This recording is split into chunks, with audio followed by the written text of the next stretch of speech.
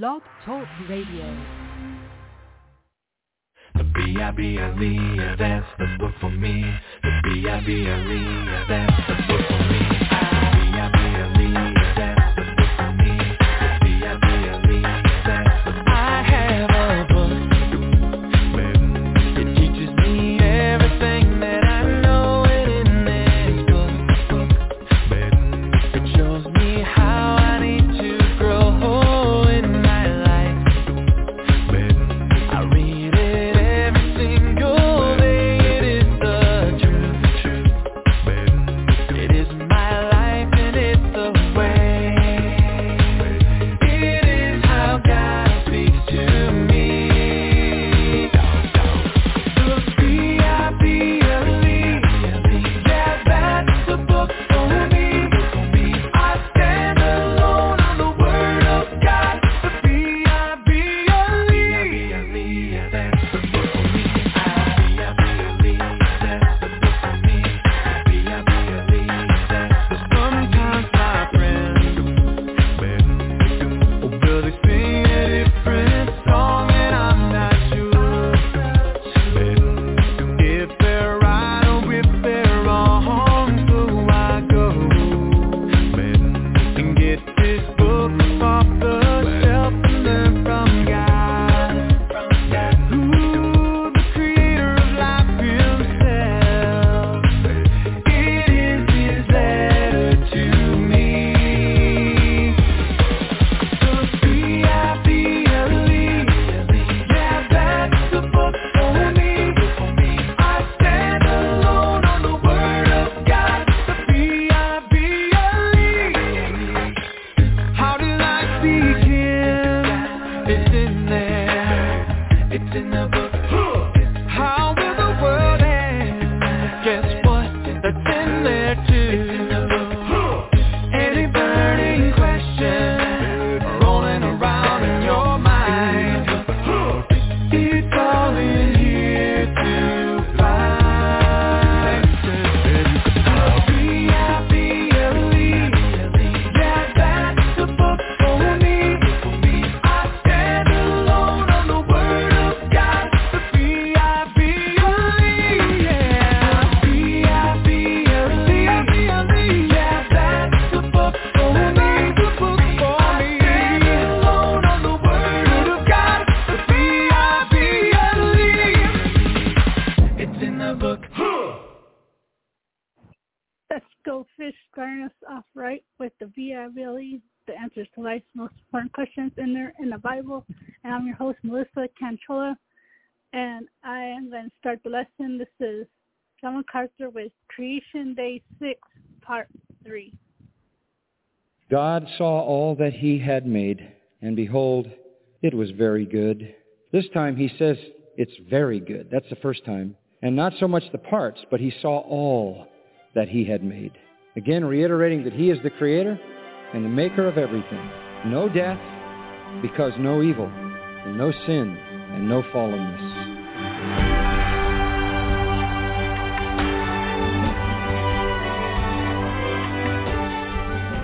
Welcome to Grace to You Weekend with John MacArthur. I'm your host, Phil Johnson. In a letter sent to several pastors, an animal rights group argued that God created animals to, quote, experience pain, fear, sadness, and happiness just as we do, unquote. In effect, they said that animals are really not different from people. The group also said that killing animals for food is surely the greatest denial of God in human history. What do you think? The same God who created animals did create us as well. Aren't you somehow disrespecting God? Is it somehow wrong to use his creatures for food? John MacArthur answers those questions today on Grace to You as he considers how the human race got here and what your role in it is. The title of his ongoing study from Genesis chapter 1 is The Battle for the Beginning. To review some specific aspects of God's creation of man, here's John. Starting with the statement, let us make man. Just stop at that point. There are 4 features in the making of man that are outlined here. 4 features. The first one is the most defining one. Let us make man in our image. And then it is said immediately another way, according to our likeness. Down in verse 27, and God created man in His image, in the image of God He created him. As if we might somehow miss the point, it's repeated 4 times. Man is made in the image of God. Number 2, man is not only made in the image of God, man is the king of the earth. We look at that in verses 26 and 28. In verse 26, after saying, let us make man in our image according to our likeness, God said, and let them rule. Man then was given this sovereignty at the very beginning. He rises above all the created order and is the sovereign, the king of the earth. Thirdly, we find in creation, this is also man's responsibility. It says, verse 28, and God blessed them, and God said to them, be fruitful and multiply, and fill the earth. Now in verse 27, it says that He made them male and female. Now this is the third responsibility of man. He is to manifest the image of God, personhood and relationship. He is to be king of the earth. He is to tend the garden of God and do everything he can in leading and subduing the created order to put God's glorious power on display. And he is the propagator of human life. He is the propagator of human life. So God made them male and female. That was God's design for marriage and procreation. We've been talking about the fact that procreation exists in all of the animal world. There is even a procreative capacity among the plants who reproduce by means of seed or seed in fruit. God gave man relational capacities, and then God gave man a helper.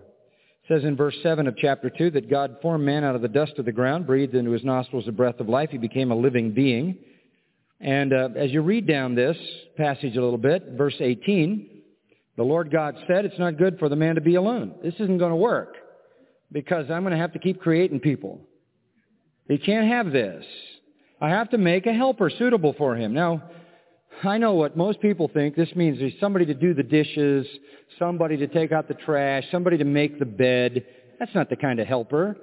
He needed help in one main thing, and that was procreation, propagation of the human race. That was the issue here. He needs a helper. He needs a partner. He needs a perfect match.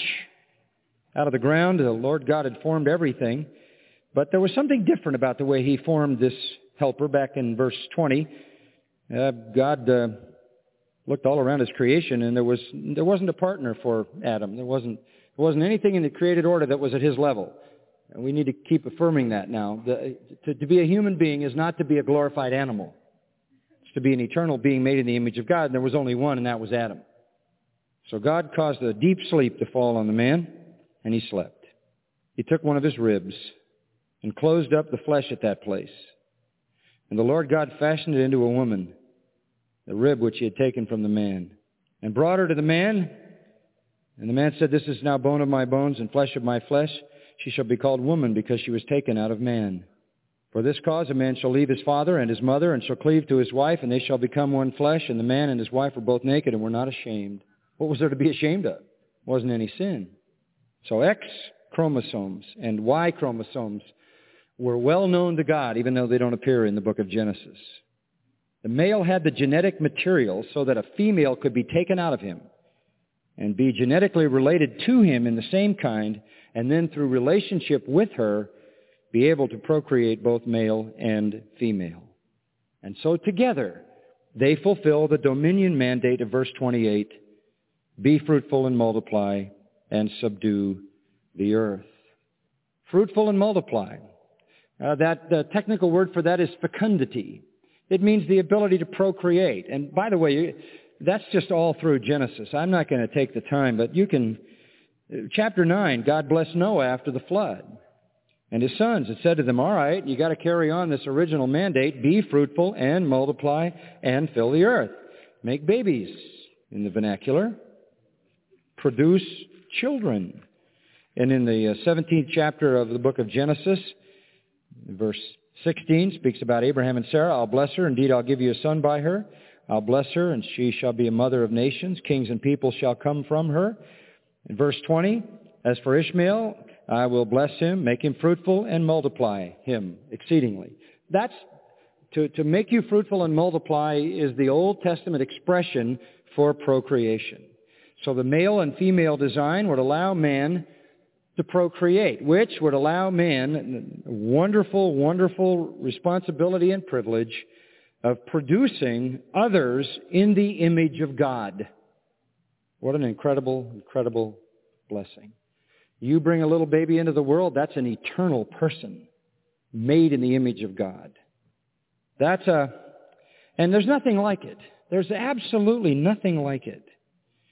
Because that little life has a capacity for relationship.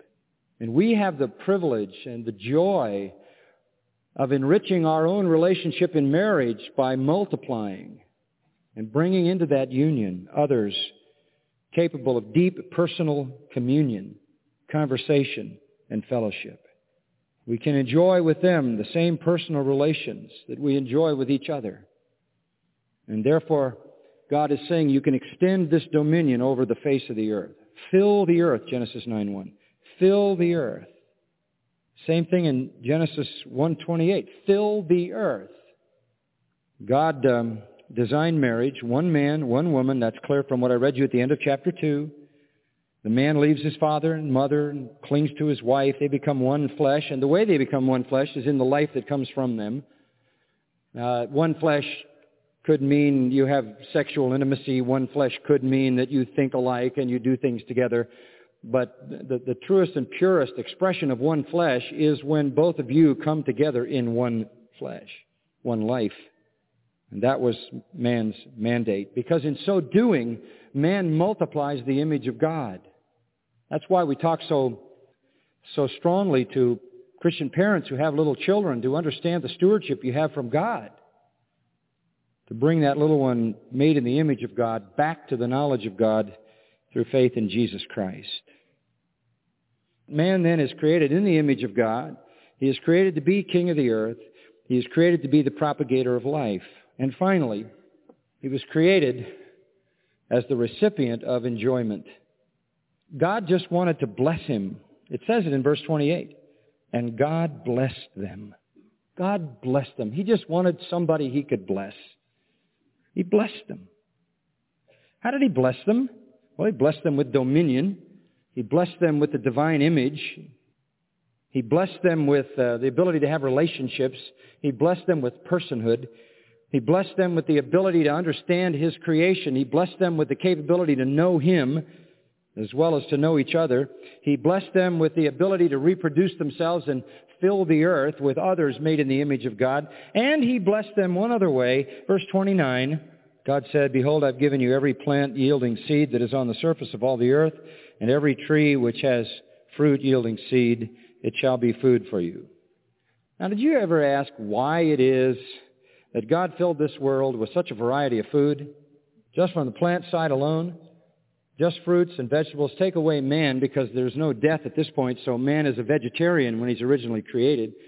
But there seems to be absolutely no end to all the vegetation, all that grows, that hangs on trees for the joy of man. I mean, I've often thought God could have made a brown sky and brown water and a colorless world and rice. And so all you do all your life is eat rice or whatever else. But why did God fill this world with such a vast array of plants and vegetables? It's fruits and vegetables just abound. Every time I go to another culture, another place in the world, I'm introduced to another thing that people get out of the ground and eat. It's pretty astonishing. Some of them I don't want a second helping of, but that probably has more to do with how they're prepared than what could be done for them. You know, like covering them with a lot of cheese or something like that. But I continue to be amazed, and God has accommodated this with another amazing human ability, and that is the ability to taste. You take that for granted, don't you? And the ability to smell. You primarily think you taste, but you really smell more than taste. But God has given us the capability to taste certain things. What a blessing, so that we can literally just enjoy the immense bounty that God has provided for us. So Adam and Eve first were vegetarian. They could eat every plant yielding seed on the surface of the earth. Every tree yielding fruit with seed in it was food for them. And to every beast of the earth and every bird of the sky and everything that moves on the earth which has life, I've given every green plant for food, and it was so. It was so, again, is that sort of punctuation statement that indicates this was the permanent established pattern. Man was a vegetarian, and animals were also vegetarian at creation. Why? Because there was no death. Nothing died. Nothing died. God established this as the original fixed pattern. It was permanent at that time. It was so, indicates its permanence. Now there was just one exception. Chapter 2, verse 9. There was this tree of life in the midst of the garden, this tree of the knowledge of good and evil also. Down in verse 16, and they were commanded, you could eat from the garden anything you want, but from the tree of the knowledge of good and evil you shall not eat. For in that day that you eat from it, you shall surely die. They could eat the tree of life all they wanted, but they couldn't eat the tree of the knowledge of good and evil. To eat what was forbidden would devastate the original design, producing death and decay. Well, it's a sad story, isn't it? That's exactly what they did. Chapter 3 tells the terrible story. And we don't know how much time passed. We don't know whether it was decades or whether it was hundreds of years. But the time came when Eve was beguiled by the serpent. And the serpent lied to her, and she bought the lie. And she disobeyed God, and she ate. And then Adam knowingly disobeyed God and ate. And everything changed. Everything. Chapter 3, verse 19, all of a sudden, taking care of the garden wasn't easy. Well, back to verse 17. Because you have eaten from the tree about which I commanded you, saying you shall not eat from it, cursed is the ground because of you, and toil you shall eat of it all the days of your life. Thorns and thistles are going to grow. You shall eat the plants of the field. By the sweat of your face you shall eat bread till you return to the ground. Your whole life is going to be one very, very great challenge. You're going to have to work hard for your food. And then in verse 21, it says, the Lord God made garments of skin. Now that's the first death. In order to make a garment of skin, God had to kill the animal. God killed the first animal to cover the nakedness of Adam and his wife. Down in chapter 4 and verse 4, Abel brought firstlings of the flocks and their fat portions. That means he brought an animal sacrifice, killed an animal, and the Lord had regard for Abel and his offering. The Lord accepted the death of animals as a sacrifice, which means animal death was inaugurated by God, acceptable to God within the framework of his sacrificial system, because, of course, it pointed to the wages of sin, which is death.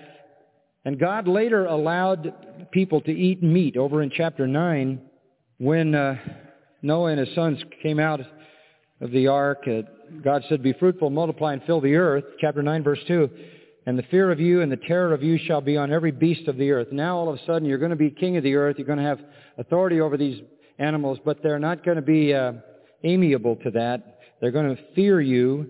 Every beast of the earth, every bird of the sky, everything that creeps on the ground, all the fish of the sea, every moving thing that is alive shall be food for you. I give all to you as I gave the green plant. So don't think being a vegetarian is the Christian way. It was originally the way, but once there was sin, God allowed people to eat meat. And I think that was very, very important, because God demonstrated through those deaths originally that there was death for sin. Death required a sacrifice. Death even required a substitute. Now, in the glorious millennial kingdom to come, the question could come up, is it going to be the same? Well, no, animals are going to be tame, not wild. But there will be some animals killed during the millennial kingdom, for according to Ezekiel 40 to 48, there will be sacrifices held in the millennial temple. So some of them will be killed, at least for commemorative feasts in the millennial temple. And sin will exist, as I said, in the millennium. But there will be some return to the original design. The prophet Isaiah wants us to understand, and I noted some reference to that earlier, but he wants us to understand that the world will be, to some degree, different. The cow and the bear will graze, the young will lie down together, and the lion will eat straw like an ox. The nursing child will play by the hole of the cobra. The weaned child will put his hand in the viper's den, and it won't be harmed. So there's definitely going to be some reversal of the curse, though it's not going to be total. In Isaiah 65:25, the wolf and the lamb shall graze together, the lion shall eat straw like an ox, etc., and the serpent will eat dust. So there will be some changes. Well, summing it up, God created man in his own image, created man to be king of the earth, created man to procreate, to propagate and fill the earth with others who would be made in the image of God.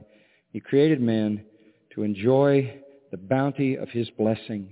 And when that was all done, verse 31 says, "And God saw all that he had made, and behold, it was very good." Not just the parts. He's commented on the parts being good. This time he says it's very good. That's the first time. And not so much the parts, but he saw all that he had made. Again, reiterating that he is the creator and the maker of everything. No death, because no evil, and no sin, and no fallenness. Folks, that ends all possibility of evolution, including any kind of theistic evolution which depends on death. There was no death. Things weren't mutating and dying for billions of years during this time. When God says a day, he means an actual day. And so you come to chapter 2, verse 1. "Thus the heavens and the earth were completed, and all their hosts." That's it, folks. There ain't no more. That's the story.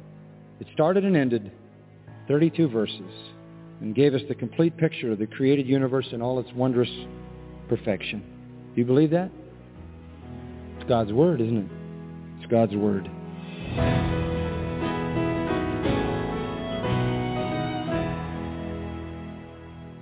You're listening to Grace to You Weekend with John MacArthur, Chancellor of the Masters University and Seminary.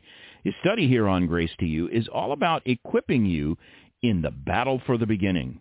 Well, John, as we've seen today and over these past weeks, what a person believes in terms of evolution and creation does have serious implications. The battle that's being fought has much more at stake than simply what's going to be taught in a child's science class. Yeah, science has just encroached on this doctrine of creation in a horrific way. It is, I think, the part of Scripture that evangelical Christians are willing to give up before they would give up any others. They don't want to give up John 3:16. They don't want to give up the account of the resurrection. They may not even want to give up the story of Moses and Elijah and Elisha. But they seem to be in a big hurry to give up creation, to give up Genesis 1 and 2 under the intimidating heat of science falsely so-called. And I've been saying this all along. You can't explain creation by any scientific process. Science is simply the observation of what is reality. You look at reality and you conclude that this is what is going on. There is nothing to observe about creation except that it's here. How it got to where it is was not observable. No one was there. It's not repeatable either. It's not repeatable. And by the way, we know that because nothing new is created. Right. Since the original creation. So the only way we can know what happened is to find out if the Creator gave us an eyewitness account, which he did in Genesis 1 and 2. And what we've been trying to say is science has never said anything or discovered anything that in any way at all alters the Genesis account. It can't alter the Genesis account because it can't intrude into the miraculous. Science only explains what is natural, not what is supernatural. Creation is supernatural. Now, look, I want to remind you that in the series on the battle for the beginning, and it is a battle, we have been tackling a subject that has confused literally hundreds of thousands of professing Christians. It should not be, because it steals God's glory and it denies the clear account of Scripture. If you have any remaining questions about this, or if you have some folks you want to share this with, you can get this entire series, The Battle for the Beginning, 12 MP3 downloads from gty.org and use them to share with others. Use them with your kids. They may be going through attacks on creation in their school experience or wherever.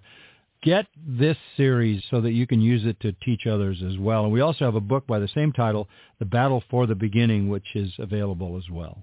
That's right, and these helpful resources can give you greater confidence in God's Word and what it teaches from beginning to end. Pick up John's book titled The Battle for the Beginning, or download the audio series, or do both when you get in touch today. Call us toll-free at 855-GRACE, or go to the website gty.org. The Battle for the Beginning, the book, is a great reference tool when questions about creation and evolution come your way. The book is reasonably priced and shipping is free. And again, to order The Battle for the Beginning, you can call us at 855-GRACE or go online to gty.org. And if you'd like to download the Battle for the Beginning audio series, you can do that for free at our website, gty.org. In fact, all of John's sermons, over 3,500 total, are free to download at our website. If you want teaching on the family or God's view on work or how to study the Bible or building self-discipline or how to pray, dealing with sin, all kinds of topics like that, you will find sermons on those subjects and a lot more. Again, 3,500 free sermons at gty.org. Now for John MacArthur and the entire Grace to You staff, I'm Phil Johnson, reminding you to watch Grace to You television Sundays on DirecTV Channel 378, or check our website to see if it airs in your area, and be here next week when John kicks off a series that will help you understand why believers worship on Sunday. It's another half hour of unleashing God's truth, one verse at a time, on Grace to You Weekend.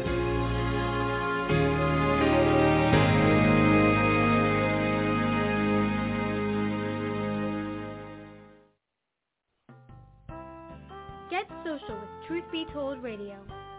Check us out on our Facebook like page as Truth Be Told Radio. You can find our website at truthbetoldradio.com. That is truthbetoldradio.com. truthbetoldradio.com. Do you have any questions, suggestions, comments, or want to tell us anything? Send those emails to truthbetoldradioshow@gmail.com. Remember, by sending us your email, you give us permission to read it on the air. So write us at truthbetoldradioshow@gmail.com. If you like to read blogs, we've got you covered. Check out ours at truthbetoldradio.blogspot.com. That's truthbetoldradio.blogspot.com. Also, follow us on Twitter as Truth, the letter B, then Told Radio. That is TruthBToldradio. Once again, that is Truth, the letter B only, not BE, Told Radio. This is due to the restraints for Twitter's username links. Finally, to learn the testimony of Melissa Canchoa, the hostess of Truth Be Told Radio, see smilesandstuff.com. That's smilesandstuff.com. Smilesandstuff.com. So stay social with us, and thanks for listening to Truth Be Told Radio.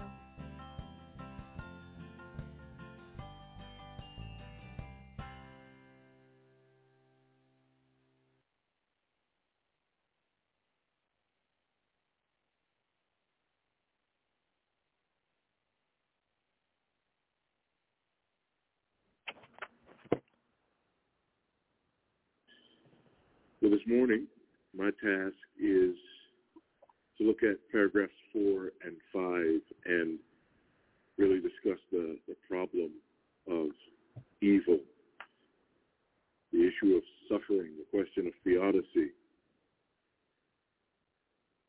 And let me say at the outset that there's a reason that this is referred to as the problem of theodicy. Because we have these truths juxtaposed in Scripture. And they're not resolved to our satisfaction. And what we want is we want to be able to comprehend the mind of God. That'd be awesome.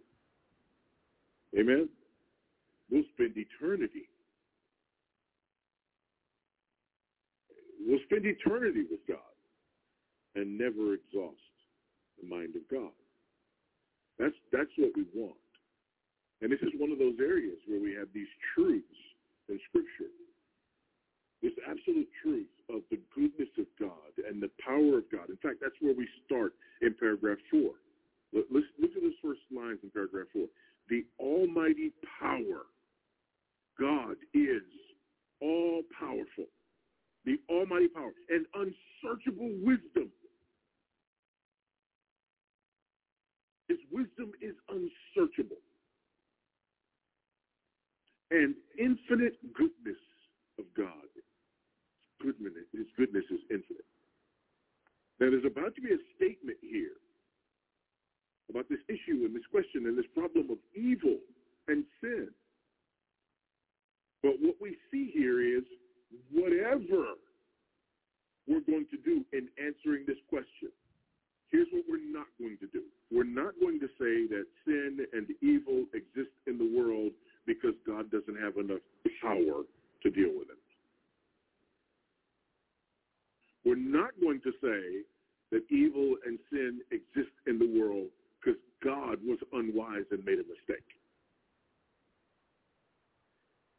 And we cannot say that evil and sin exist in the world because somehow God is less than good.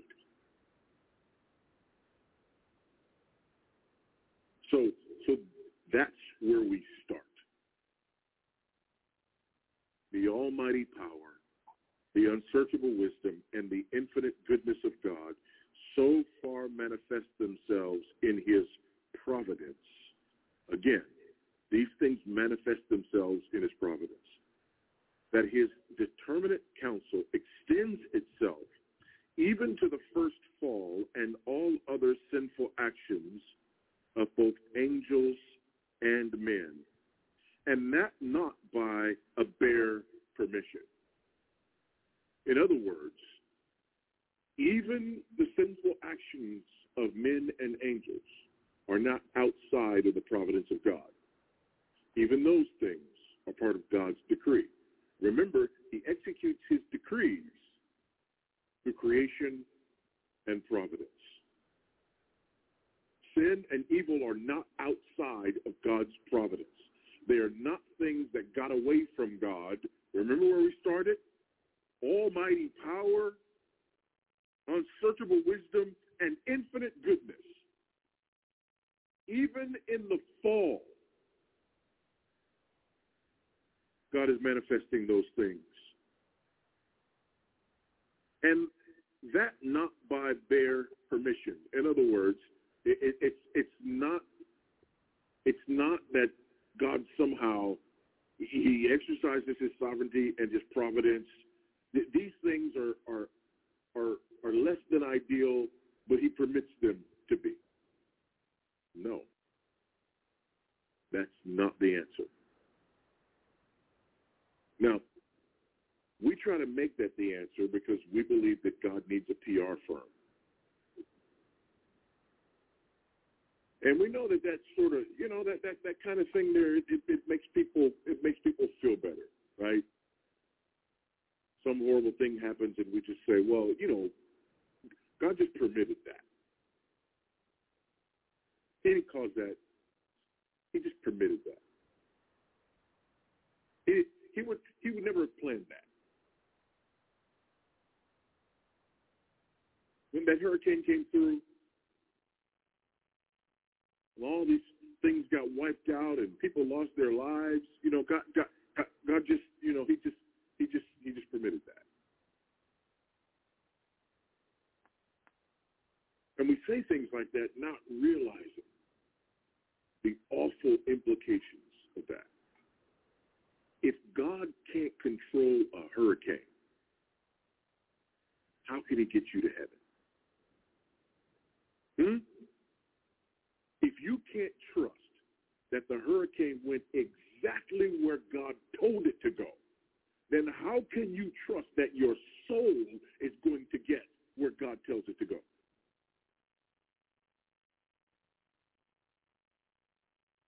So enough with trying to be God's PR firm. The almighty power, unsearchable wisdom, infinite goodness of God so far manifest themselves in in his providence that his determinate counsel extends itself even to the first fall. And all other sinful actions of both angels and men, and that not by mere permission, which also he most wisely and powerfully boundeth and otherwise ordereth and governeth in a manifold dispensation to his most holy ends. Even the fall he orders to his most holy ends. Before we get to that last phrase, let's remind ourselves of the definition that we're working with. If you remember, we're borrowing sort of Grudem's definition, where we look at the fact that God creates everything and he gives it its properties. And then he cooperates with these things and their properties. And then thirdly, he causes them to fulfill his purposes. And this last phrase, yet so, as the sinfulness of their acts proceedeth only from the creatures and not from God, who being most holy and righteous, neither is nor can be the author or approver of sin. Both of those things are true.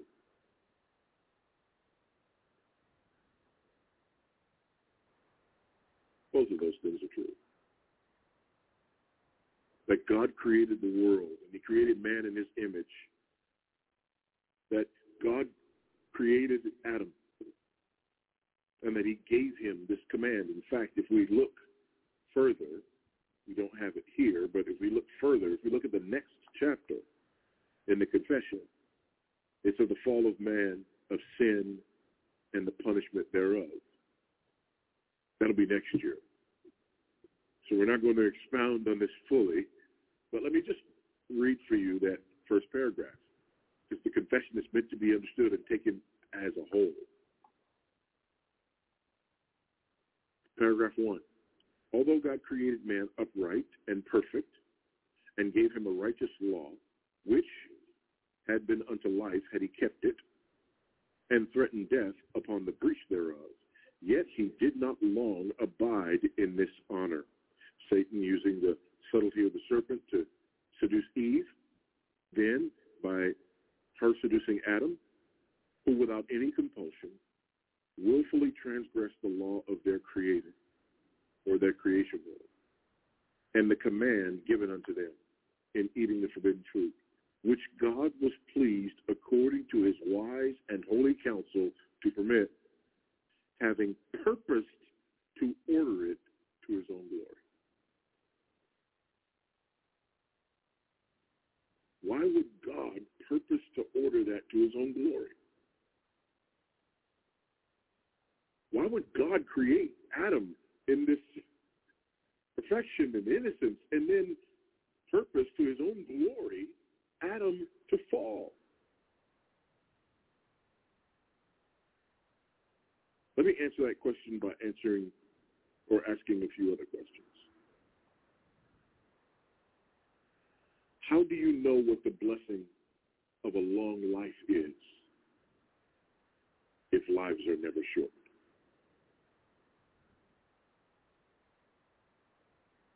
How do you know the blessing of traveling mercies unless some people never make it to their destination?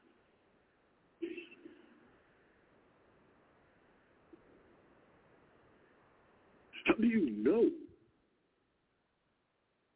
the blessing of prosperity if nobody has ever experienced want?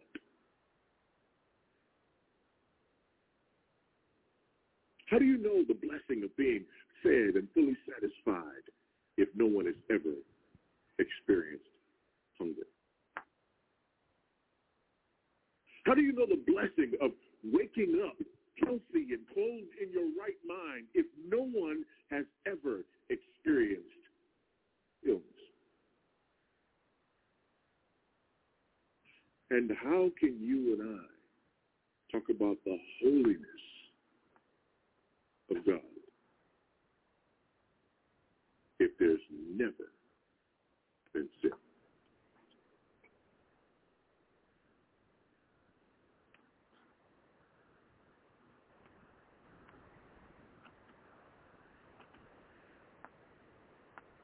So the question is, how do we put these things together?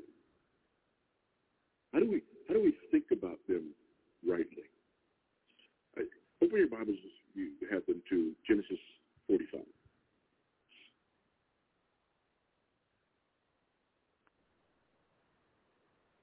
And we'll see all of this from paragraph 4, and then we'll say a word about paragraph 5 by implication in Genesis 45. Now, Genesis 37 to 50, this is the story of the life of Joseph. And we had the privilege of preaching through this portion of Scripture here at GFBC. Our elder team preached through this portion of Scripture. And it was an amazing journey for the church. It was such an amazing journey. I ended up writing a book about these chapters of the life of Joseph. If you know anything about this section of Scripture, you know that it starts in chapter 37 with Joseph's brothers and their jealousy and them plotting to kill him, plotting to murder him,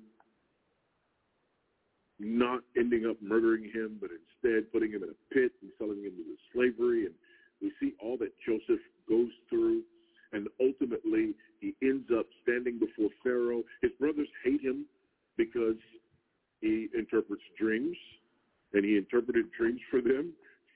You guys are going to bow down before me. He ends up in prison, and he interprets dreams in prison, the baker and the cupbearer. And then eventually, because he interprets those dreams, he ends up before Pharaoh because Pharaoh has dreams that need to be interpreted. And he rises to second in command in Egypt because he predicts the coming of a famine. 7 years of plenty, 7 years of famine. Store up during the 7 years of plenty because those other 7 years are coming. And after a couple of years of the famine, his brothers come to Egypt because they hear that there's grain in Egypt. He sees his brothers again. His brothers who put him in a pit, sold him into slavery. And he tests his brothers. Because his brothers didn't bring Benjamin. The reason they didn't bring Benjamin is because Jacob didn't allow Benjamin to go with them. Because remember, Joseph and Benjamin were the children of the wife he loved. And the other brothers were jealous. He sent Jacob off with his other brothers, or Joseph off with his other brothers. Joseph never came home. So when it was time for them to go, he didn't let Benjamin go. Joseph sends them to go and get Benjamin, bring Benjamin back. Almost as if to say, did you do to my brother what you thought you did to me? Benjamin comes back. Joseph feeds them, sits them at a table according to their birth order, gives a double portion to his brother Benjamin, and they know something is going on. Now we come to chapter 45. There's a whole lot more to it than that. But now we come to chapter 45, and Joseph is going to reveal himself to his brothers. And there is much of the theology of paragraph 4 in this scene. Then Joseph could not control himself before all those who stood by him. He cried, "Make everyone go out from me." So no one stayed with him when Joseph made himself known to his brothers. And he wept aloud so that the Egyptians heard it. And the household of Pharaoh heard it. And Joseph said to his brothers, I am Joseph. Is my father still alive? But his brothers could not answer him, for they were dismayed at his presence. Can you imagine?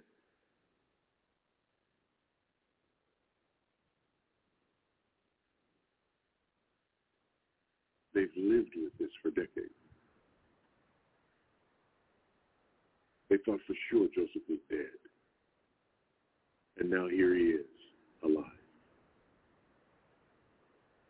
By the way, he's not only alive, but he's alive and he's in power. And we did it wrong. The text says that they could not answer him. They literally could not speak.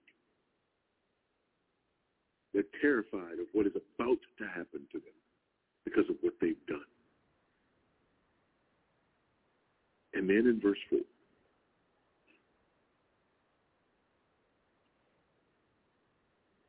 we go from Joseph's emotional response to his theological reasoning. Verse 4. So Joseph said to his brothers, come near to me, please. Isn't that interesting? Long-lost brother. Hadn't seen him forever. And he says, hey, it's me, your long-lost brother. Do you think your long-lost brother would have to say to you, come near to me? No, long-lost brother reveals himself to you. You run to your long-lost brother unless you're afraid that he's going to have you killed immediately. Come near to me, please. And they came near, and he said, I am your brother Joseph, whom you sold into Egypt. And now do not be distressed or angry with yourselves because you sold me here. For God sent me before you to preserve life. Notice how he juxtaposes those two things. He says, and he believes, that God in his providence sent him to Egypt specifically in order to preserve life. It's clear that that's his theological understanding. He understands that providence sent him to Egypt, and providence sent him to Egypt in order to preserve life. But what he doesn't do is blame God for the sinful actions that brought it about. Look at it again. I am your brother Joseph, whom you sold into Egypt. You sinned. You did wrong. Believing in providence does not mean that you let people off the hook for sin. All right, hold on, I think we're good. All right. I have to tell the story. It'll be brief. It'll be brief. I promise. This is 25 years ago. I'm preaching at a conference with college students I remember we were in Tennessee. Chris Tomlin is doing the music, and I'm preaching. We were, in that time, in those days, we did a bunch of these type of events together. And we were having some issues with people's phones. And so I, during one of the sessions, just laid down the law. And I'm like, listen, unless you're a doctor on call or a drug dealer,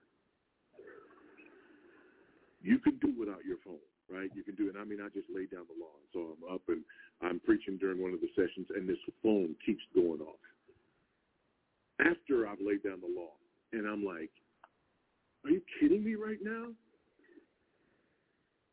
Chris Tomlin stands up and brings me my phone, which is the one that was ringing.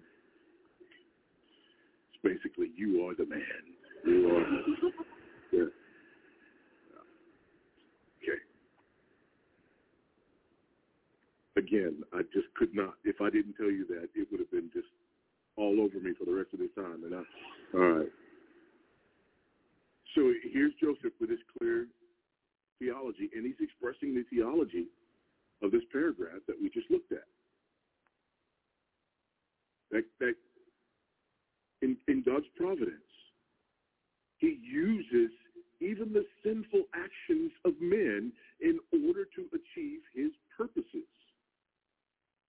But he doesn't violate the will of men. Men are sinful. They're not dragged along into their sin by the scruff of the neck, as Luther would say. This is who they are. You do not have to make them do this. It's kind of like as parents. You learn very early on as parents. You have to teach your children almost everything. Sin, you never have to spend one moment of instruction on. Amen, somebody. They get that one without any help, and they get it early.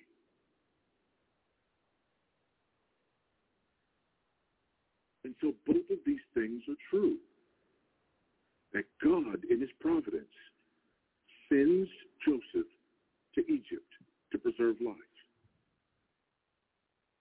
And that Joseph's brothers sinned against him and violated the law of God and were under the judgment of God because of the sin that they committed.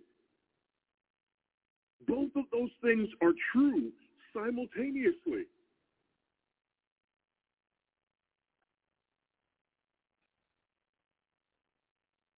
In fact, the only time that you see this sort of direct action with God and sin, it's not when God directly causes someone to sin, but it's when God prevents someone from sinning.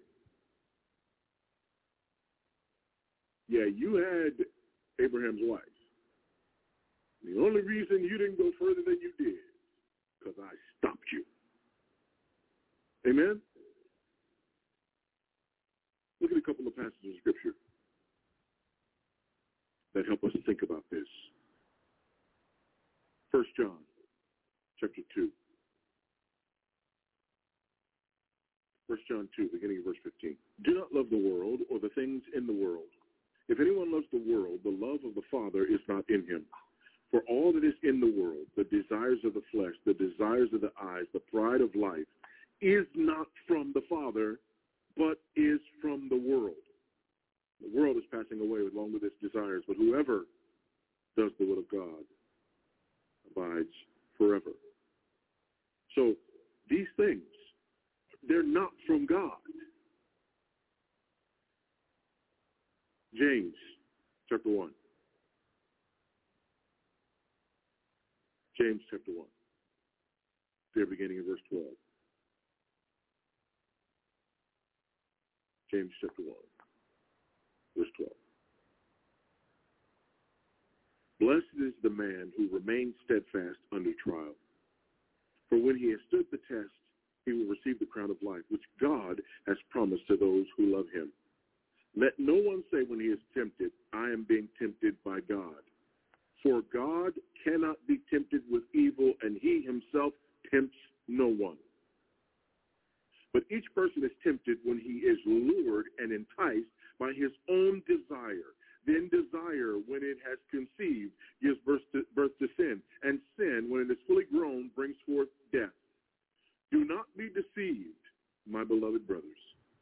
Every good gift and every perfect gift is from above, coming down from the Father of lights, with whom there is no variation or shadow due to change. God is perfect and holy and righteous. He is perfect in his holiness. He does not sin. He cannot sin, and he does not tempt to sin.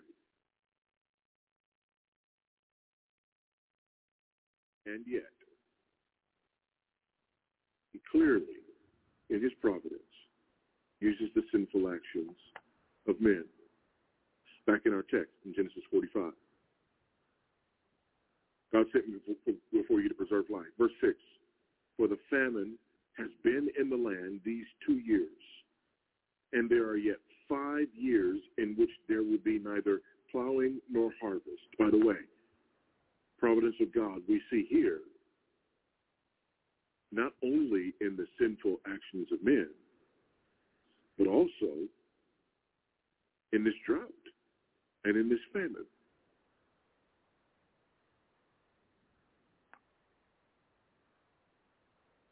This whole story, this whole text, this whole section of Scripture is pointing to the providence of God. God doesn't just know that there's going to be a famine.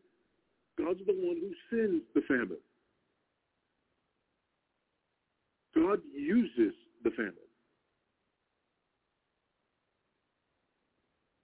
In his providence, he brings about these things, including the famine.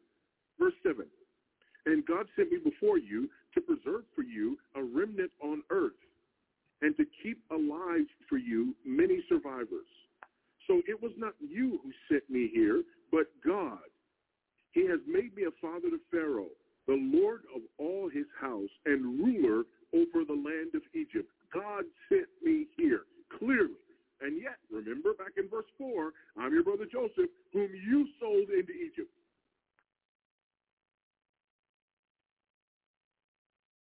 Verse 9, hurry and go up to my father and say to him, thus says your son Joseph, God has made me Lord of all Egypt. Come down to me, do not tarry.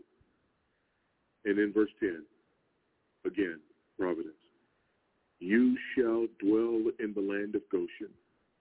You shall be near me, you and your children and your children's children, and your flocks, your herds, and all you have. There I will provide for you, and there are yet 5 years of famine to come, so that you and your household and all that you have do not come to poverty. Praise God. Amen? And again, let's be careful here. It's one of the things that we like to do. Again, providence is Christian luck, right? Providence is just about the good outcome. Providence is just that, then it's providential. But lest you run too fast, headlong into that error, let me remind you of something. Lest you say, see, here is the picture of God's providence. End of story. Amen. Hallelujah. Praise the Lord. God takes bad stuff and he turns it into good stuff. The next book in the Bible is Exodus. Amen? It's not all good in Egypt. And guess what? Genesis and the life of Joseph, providence of God. Exodus, slavery and hardship in Egypt, providence of God.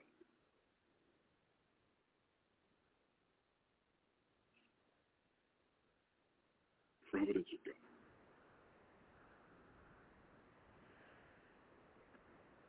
But what about the next chapter in the confession? Paragraph 5. Not the next chapter, but the next paragraph.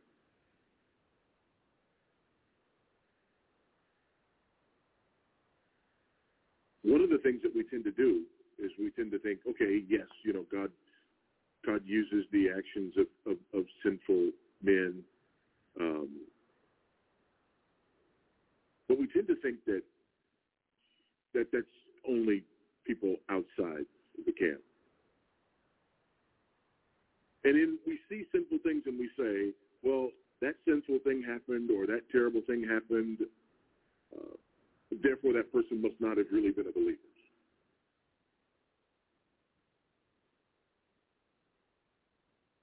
That they weren't believers before, but maybe they're believers now. And it's something that's hard to deal with here in Genesis 45, like when the brothers believed, when the brothers didn't believe. But regardless of that, we know this truth. Paragraph number 5. The most wise, righteous, and gracious God doth oftentimes leave for a season his own children to manifold temptations and the corruptions of their own hearts. Now, he leaves them to manifold temptations. The Bible tells us very clearly where those temptations come from. Those temptations come from our sinful desires. Amen? So we're not saying here that God is causing these temptations. They come from our sinful desires, manifold temptations, and the corruptions of their own hearts for a number of reasons. One, to chastise them for their former sins. Sometimes God leaves his children in this condition to chastise them for their former sins. Sometimes there is that direct line and that direct link, that natural consequence of being chastised for your own sins. Or to discover unto them the hidden strength of corruption and deceitfulness of their hearts. Sometimes we go to this place so that we can be reminded of our own deceitfulness and sinfulness. We think too highly of ourselves. We think that we're beyond it. We think that we're beyond temptation. We think that we're beyond sin. We think that we're beyond falling. Let him who thinks he stands take heed, lest he fall.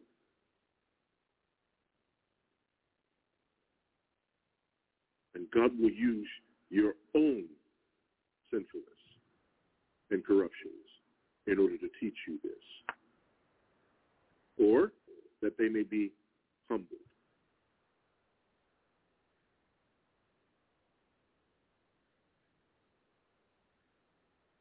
And it does that, doesn't it? It does that. It humbles us. All of these things are true when we fall into sin and corruption. And we can fall into sin and corruption. And lest you don't think that this is only true of a believer and can only happen in a believer's life for a short period. This can happen in a believer's life for months, for years.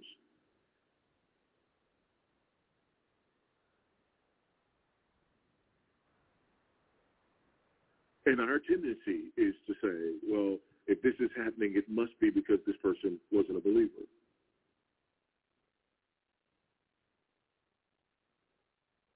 How do we know? After that semicolon, and to raise them to a more close and constant dependence for their support upon himself.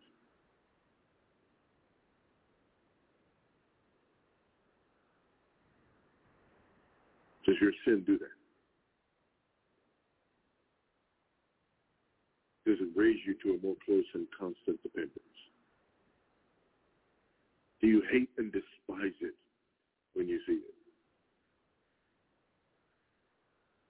Again, because for many of us, our tendency is, especially for a new believer comes to faith in Christ, old things have passed away, all things are new. We're forsaking things that we used to love and enjoy because we're a new believer. So it's the big sins, right? And the big sins are being dealt with, and the big sins are falling away. And then the next thing you know, you fall into something. And the immediate tendency, especially for the new believer, is to say, oh, well, I must not really have been saved. And so we run to church and we go through the whole rededication thing and sometimes want to be rebaptized because I must not have really been a believer because I sinned again. Amen, somebody. You need to understand this doctrine. Otherwise, every other week, you'll be looking to be baptized again. But this raises us to a more close and constant dependence for our support upon God.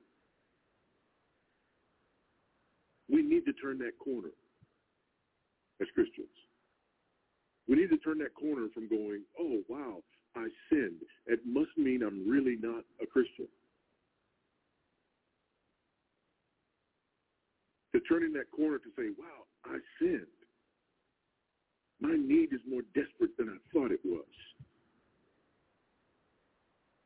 And if I can just put a footnote here, there's usually a correlation between this first part of it and us being left in corruptions and sins for a season. There's usually a correlation between that and us removing ourselves from the ordinary means of grace.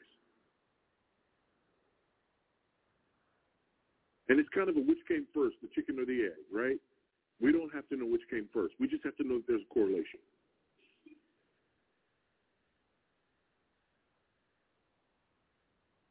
All the years that I've been in pastoral ministry, I've never run into a Christian who has said to me that they're attending to the ordinary means of grace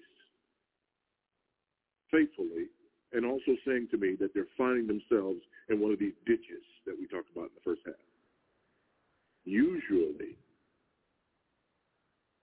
as we find ourselves in these seasons of sin and corruption, we remove ourselves from the ordinary means of grace.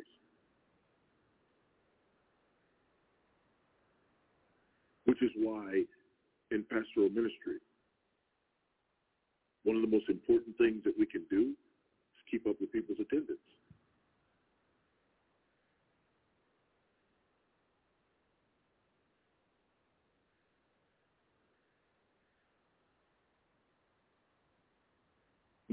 Not for being controlling, but because of this correlation. When a believer is not faithfully and regularly attending to the ordinary means of grace, it's usually a sign that something's wrong.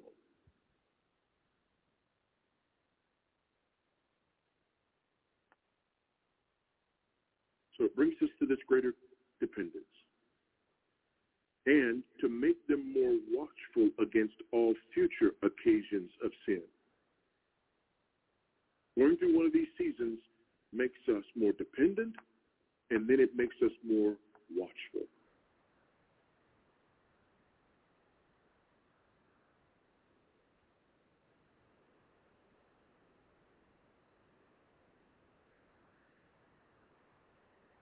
The same is true physically, is it not?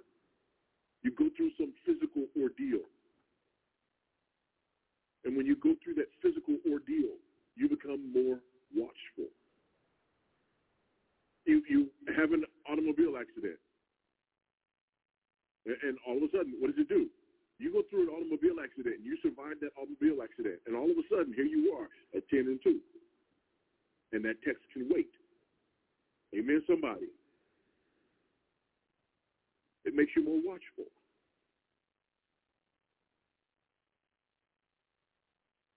You go to the doctor, and the report is not so good. All of a sudden, you sit down at your meals, and you're making different choices. You become more watchful. This is the spiritual reality there.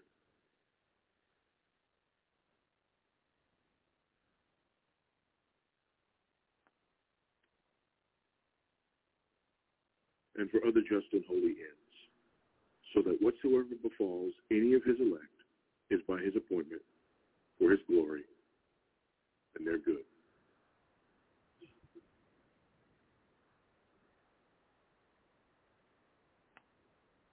So, lest we think that this issue of God's providence and using even the deeds of sinful men for his glory somehow does not cover sinful deeds of Christians. Just know that nothing could be further from the truth. And if you find yourself or have found yourself in one of these seasons, may I just urge you to attend faithfully to the means of grace.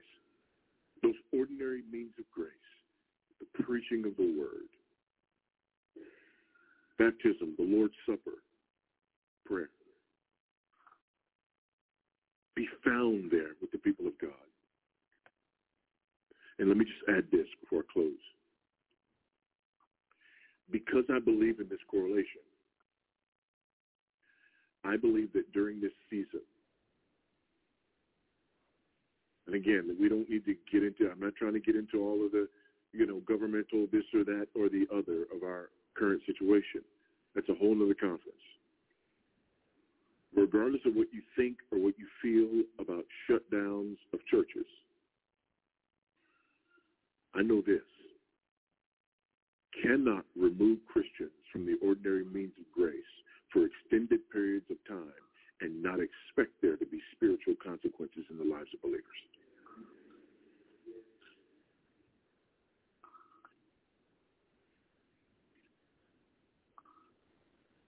And I'm not saying that just to point at government officials, right? We do need to point that. We do need to point at government officials and say that. But right here, right now, I'm pointing to you. Because some of you think that you could spend months away from the ordinary means of grace and just be okay.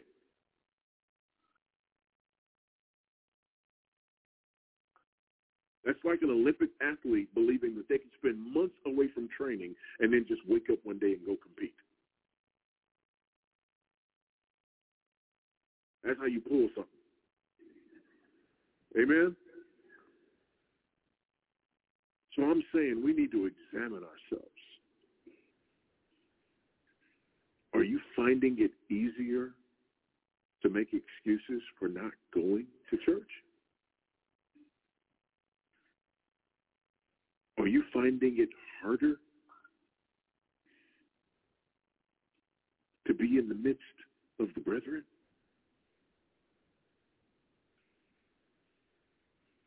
Are you finding it more difficult to attend to the Word, to pray? Just know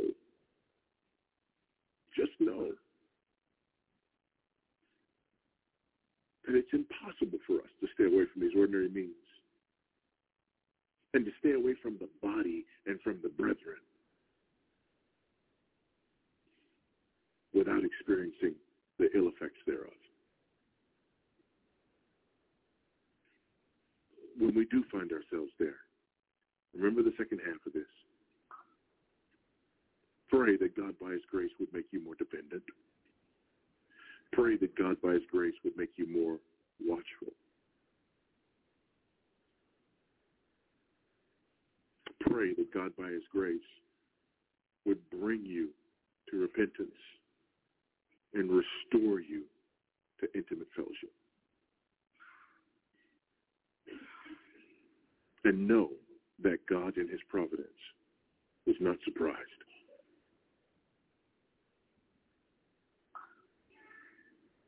And that in His providence, He's also given you a way of escape and a way back home. Amen? Let's pray.